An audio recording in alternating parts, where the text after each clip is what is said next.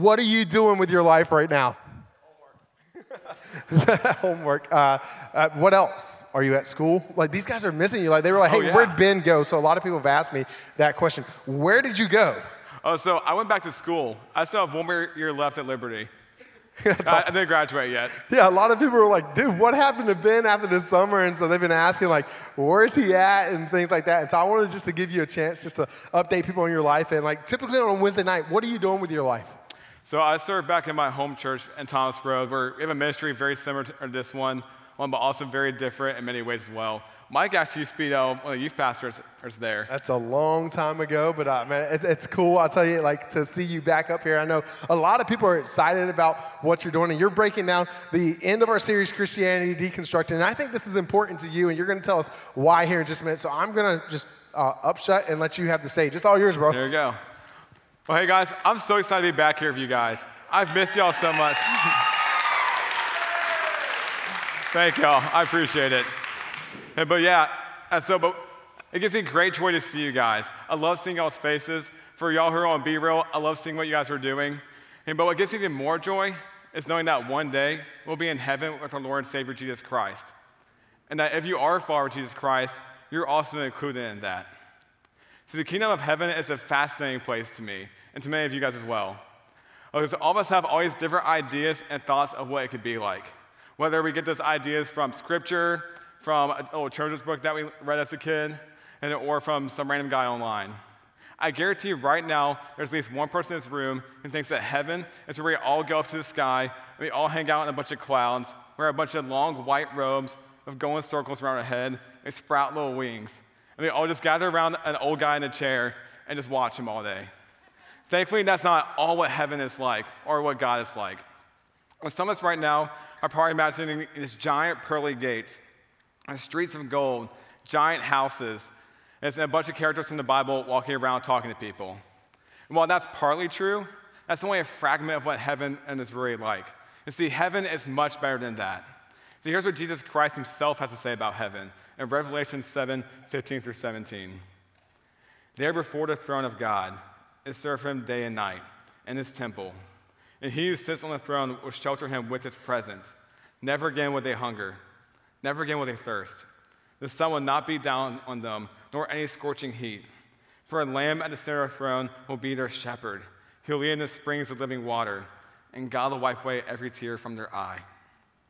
In heaven, like it says, night and day, we get to serve our Lord Jesus Christ. Night and day, he'll protect us in his presence. He'll shelter us. We don't have to worry about our food or water anymore. We don't have to worry about how we're going to make ends meet.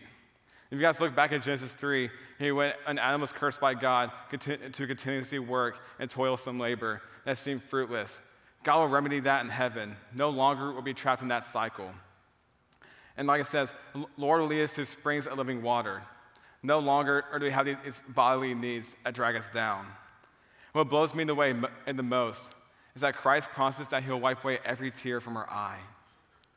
Meaning there's no more hurt, no more sadness, no more anxiety, no more depression. He solves it all. Everything will be whole and complete. We won't be lacking in anything. And that's amazing, and that should fill us with hope. But what are we supposed to do into that day? As right now we're still stuck on earth. Well, Christ gives us as instructions on what to do before we either go up to him or he comes back to earth. Has anyone here ever been a dog sitter? I love dog sitting. It is so fun. I'm not really the best at it, but people keep paying me to do it for some reason. See, when you are given a dog to watch over, the owner expects you to be able to trust you, to leave that dog in your care, and know that will be safe and secure. For that whole time while the owner is gone, you are responsible for its food, its water, its safety, making sure it does not go to the bathroom inside, and making sure it does not get run over by a car. And the owner, and when he comes back, he expects you to get the dog back to him in either exact same condition, if not better. And that is similar to what Christ has called us to do. So if you guys have your Bibles, go ahead and turn to Luke 19:11-27. It says, as he heard these things, he proceeded to tell a parable, because he was near to Jerusalem, because they supposed that the kingdom of God was to appear immediately. He said, therefore, a nobleman went to a faraway country to receive for himself a kingdom and then return. Calling 10 of his servants, he gave them 10 minas and said to them, engage in business until I come. But his citizens hated him and sent a delegation after him saying, we do not want this man to reign over us. When he returned, having received the kingdom, he ordered his servants to whom he had given the money to be called to him, that he might know what they had gained by doing business. The first came before him saying, Lord, your mina has made 10 minas more. And he said to him, well done, good servant, because you have been faithful in a very little, you shall have authority over 10 cities. And the second came saying, Lord, your mina has made 5 minas. And he said to him, you're to be over 5 cities. Another came saying, hey, Lord, here's your mina, which you kept laid away in a handkerchief. For I was afraid of you, because you are a severe man. You take what you do not deposit and reap what you do not sow. He said to him, I'll condemn you with your own words, you wicked servant. You knew that I was a severe man, taking what I did not deposit and reaping what I did not sow. Why did you not put my money in the bank, and at my coming I might have collected of interest? He said to those who stood by, take the mina from him, and give it to the one who has 10 minas. And he said to him, Lord, he has 10 minas. And he replies, I tell you that to everyone who has more will be given, but from the one who has not, even what he has will be taken away. But as for these enemies of mine, who do not want me to reign over them, bring them here and start them before me. And that is a pretty heavy passage. A passage that, at first glance, is very confusing and hard to understand. But Jesus wants to hammer in the point that he wants us to live as if heaven is tomorrow. See, in this passage, Christ and his disciples are going to Jerusalem. His disciples are just in a 3-year-long journey with him, listening to Jesus' teaching, watching him perform signs and miracles, and healing people. And so the disciples heard all the prophecy that Jesus was giving over the past few years. And they had all these different ideas of why Jesus came to earth to begin with. And so they thought that as soon as Jesus took step into Jerusalem, he began to conquer the city, and from Jerusalem, conquer the Roman Empire, and eventually take over the entire world. And they thought that each one of them would be given in little parts of the world to rule over. But that's not all why Jesus Christ came. Us looking back from 2,000 years later, we know that Jesus Christ came and so that he could die for our sins and resurrect and go up to heaven, all out of love for us. And so, Jesus, he wanted to destroy that misconception. And so he gave them in this parable which you just read. See, in this parable, Jesus compared himself to a nobleman who goes away to claim a kingdom for himself. And back during Jesus' time, they lived under the rule of Rome. And how Rome set up their government is they had one emperor over everybody. And this an emperor ruled over all of Rome, but he didn't want to bear that responsibility on his shoulders. So what he did is he split apart his empire into small kingdoms and territories for other people to rule under him. And so if you're going to inherit one of these small kingdoms, you have to go from that kingdom, journey your way up to Rome, and under the emperor, or say, I claim this kingdom, I'll rule it for you, under you. And then return back to the kingdom before you actually begin to rule it. And so Jesus compares himself to a nobleman who's already claimed the kingdom that he rightfully inherits. And so in the parable of Jesus, he gathers up 10 of his servants, or a nobleman does. He gives them each a responsibility of taking one mina and doing business with it until he returns. You see, a mina was like a small treasure. 1 mina was worth about 3 months' salary for the people of that day. And so this mina for us represents an opportunity to share the gospel with others. And see, Christ has given us something that's worth far more than any earthly treasure we have. He wants us to share it with others, our people that he loves and died for. But you know, while Christ has come to give salvation to all, some people have chosen to reject him, even become enemies of him. In verse 14, Jesus tells us that the nobleman's citizens hated him and sent a protest and told the emperor that they did not want the nobleman to rule over them. And this reflects what the world has done to Jesus. See, Jesus was Messiah who was prophesied for thousands of years. They come first to the Jews and then to the Gentiles, and it was being us. When Jesus came to the earth, or when he did ministry to the Jews, they all rejected him and gave him accusations and turned him over to the Romans to be persecuted, eventually crucified. And so, Christ loves the people of the world. They rejected him. But Christ is still reaching out to the ones that have rejected him. So Christ has given us a mission of making his love known to all so they may be eventually saved. And Christ has given you opportunities and responsibilities to take what he's done in your life and share it with others. But with responsibility also does come accountability and giving account to the one that we serve. In verse 15, the nobleman, upon his return, asked his servants, what did they do of what they are given? The first servant, he took 1 mina and made 10 minas more. And so the nobleman, he responds to him and says, I'll give you 10 cities in my kingdom. And he gives him an even greater reward of saying, well done, good servant. And then the second was able to produce his 5 minutes of the 1 minute that he was given. And so the master says, thank you, I'll give you 5 cities in my kingdom. These servants worked as if their master was going to come back any day now. They worked as if that day was tomorrow. But then we get to the third servant. The third servant did something disgusting. He took the mina that was given to him and put it in a handkerchief. And see, a handkerchief is basically a reusable tissue. He took a small treasure and put it in a used napkin and hid it away until it was time for his master to return. But then he does something even worse. He starts to accuse the master, calling him a harsh and severe man, and accuses him of depositing what he can't give and reaping what he can't sow. And so no man turns his own words against him and says, okay, I'll be that for you. And so he takes the mina, hopefully cleaning it off, and gives it to the servant who had 10 cities. And people were in shock about this. He said, how can you? He has 10 cities now. Why would you take the one thing this guy had and give it to him? See, we also got to realize, the servants didn't even deserve a mina in the first place. That was their nobleman giving them something that they didn't need or earn. So that was already more than enough. But the nobleman also replies and says, I'll give it to someone who can use it, someone who will use it and for good. Then the nobleman does something that seems pretty harsh and extreme and drastic for us.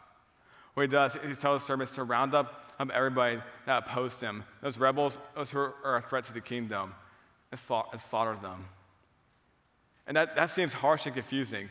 And my first glance at reading this, as I was blown away by that. But so you also got to understand who these rebels represent. See, God created this whole universe so that we may dwell in it and worship him, and so he can love us. But see, there's enemies of God, Satan and demons, and even false prophets on this earth who want to attack at Christ and what he stands for. And so these rebels represent people that are a harm to the kingdom and mislead people. So Jesus is saying we need to get rid of them so no more or may be harmed by this. And so the kingdom can go on. In reading this, I hope everyone in here wants to be a servant that was given 10 cities. I hope everyone wants to be a servant that gets to hear, well done, good faithful servant. But how do we get to that point? How do we start understanding Christ and following after him, and so we can get to that part of our life? Let's look at what Romans 12, 1 through 2 tells us.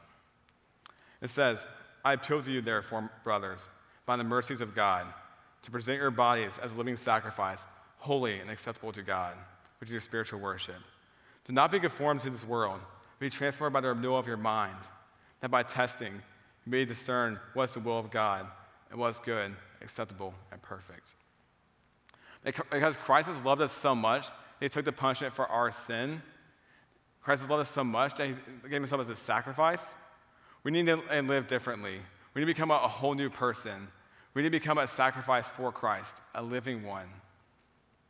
Meaning we are to live this life by worshiping Christ with every thought, word, or action that we can produce. And living like this and being transformed over time leads us to become like the first servant. We need to take our salvation from sin and hell that Christ so graciously and mercifully gave to us and use every opportunity we have so all people may have this opportunity as well. So all people are led into the loving arms of our Father God. We need to live as if heaven is tomorrow. Because in verse 2, we're given a warning to not be conformed to this world. And so we cannot be conformed to this world and expect to lead people to Christ. We need to be transformed by the renewal of our minds so we may know God's will and what is good, acceptable, and perfect. When we live like the world, we actually betray Christ and become enemies of him, the one who he so claims to love because he loved us first. And we also in a way become like the rebels who opposed Christ. Because I don't know if you guys have noticed this, but the third servant and the unfaithful servant and the rebels treated their nobleman the exact same way. And so we call ourselves a servant of Christ, but if we betray him, we act as if we are his enemy. And I'm not perfect. There's been times where I betrayed Christ as well. We all dog on Judas for betraying Christ for 30 pieces of silver. But every day, we do the same for much less. You see, the unfaithful servant and rebels are both accusers of the nobleman. And honestly, at that point, the unfaithful servant might as well have been a spy. Do you guys know what it takes to be a spy? When getting ready for this, I went through this deep YouTube rabbit trail and figured out what it takes for someone to be a spy.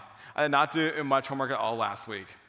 But see, I found out that if a Russian wants to be American, he must go through hours of training to look like one. What they do is they change their entire outfits, they drop up their accents to pick up a fake one, and spend months practicing it.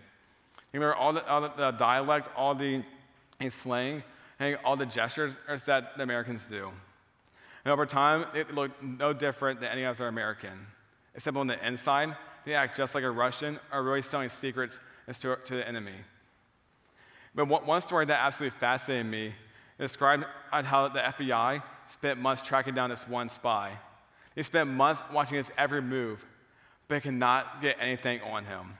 Nothing to bring him in and convict him or question him. And so they brought in a behavior analysis specialist. And they combed through hours of footage, or finally, they found one thing that gave him away. The spy, he walked into a flower shop, bought flowers, and then walked out. Seems pretty normal, doesn't it? But see, in that one action, they're able to pin down one thing he did wrong. You see, Americans, when we buy flowers and hold it by the base, the flowers popping out the top. But what Eastern Europeans do is to do it upside down. They hold it like this, with the flowers popping out the bottom, and carry it like a briefcase when they walk. And so from then, they were able to corner him asking questions, and they got him to confess to being a spy. It was mind-blowing. You see, the entire time the spy was pretending to be American, he was pretending to be on our side. But one mistake was able to throw off the entire illusion of him being one of us. In the same way, a lot of times we try to make ourselves look like we're a follower of Christ, but we really do work for the enemy. Because if you guys have sin in your life and it's not addressed, and you don't find accountability for that, over time it starts to creep in, become a bigger monster than it was before. It starts to show up in your life and gives away your true identity. But if we have spies in our kingdom, if at times we act us ourselves could be a spy, how do we know what it takes to be a follower of Christ? How do we know what the marks of a true Christian are? Romans 12:9-21 tells us this. It says, "Let love be genuine. Abhor what is evil. Hold fast to what is good. Love one another with brotherly affection. Outdo one another in showing honor. Do not be slothful in showing zeal. Be fervent in spirit. Serve the Lord. Rejoice in hope. Be patient in tribulation. Be constant in prayer. Contribute to the needs of the saints and seek to show them hospitality. Bless those who persecute you. Bless those who do not curse them. Rejoice with those who rejoice. Weep with those who weep. Live in harmony with one another. Do not be haughty, but associate with the lowly. Do not be wise in your own sight. Repay no evil for evil, but give thought to do what is honorable in the sight of all. If possible, so far as it depends on you, live peaceably with all. Beloved, never avenge yourselves, but leave it to the wrath of God, for it is written, vengeance is mine, I will repay, says the Lord. To the contrary, if your enemy is hungry, feed him. If he is thirsty, give him something to drink. For by doing so, you heap burning coals on his head. Do not be overcome by evil, but overcome evil with good." See, these are the marks of a true Christian. And yeah, I know that last part where it says heap burning coals on someone's head seems pretty violent, but it's actually not what it is. It's just a metaphor that they use and talking about giving warmth to people back in the day. It's not as crazy as it sounds. Now, I'm not saying that you also have to be a perfect Christian to follow Christ. That's the opposite of like what Christ preached. What Christ preached is that you need to be a follower of him that constantly pursues him. Now, over time, these marks will begin to show up in your life, and your allegiance from Satan will slowly begin to shift towards Christ instead. And I want to ask you guys this. Do you guys show these marks in your life? When you guys go to school, is it very easy for people to tell that you are a Christian? Or do we look like the people we go to school with who don't know Christ? When you're on your sports teams, and the way you play and the way you react, does that show who Christ is and what he's done in your life? Or does it show your old fleshy self still clinging on? When you go online, if you pull up your search history, not the one that you cleared out, will it show that you are a follower of Christ? In your homes, do you show your parents that you're a follower of Christ, your siblings that Christ loves them? Or even in your own time, are you still following Christ?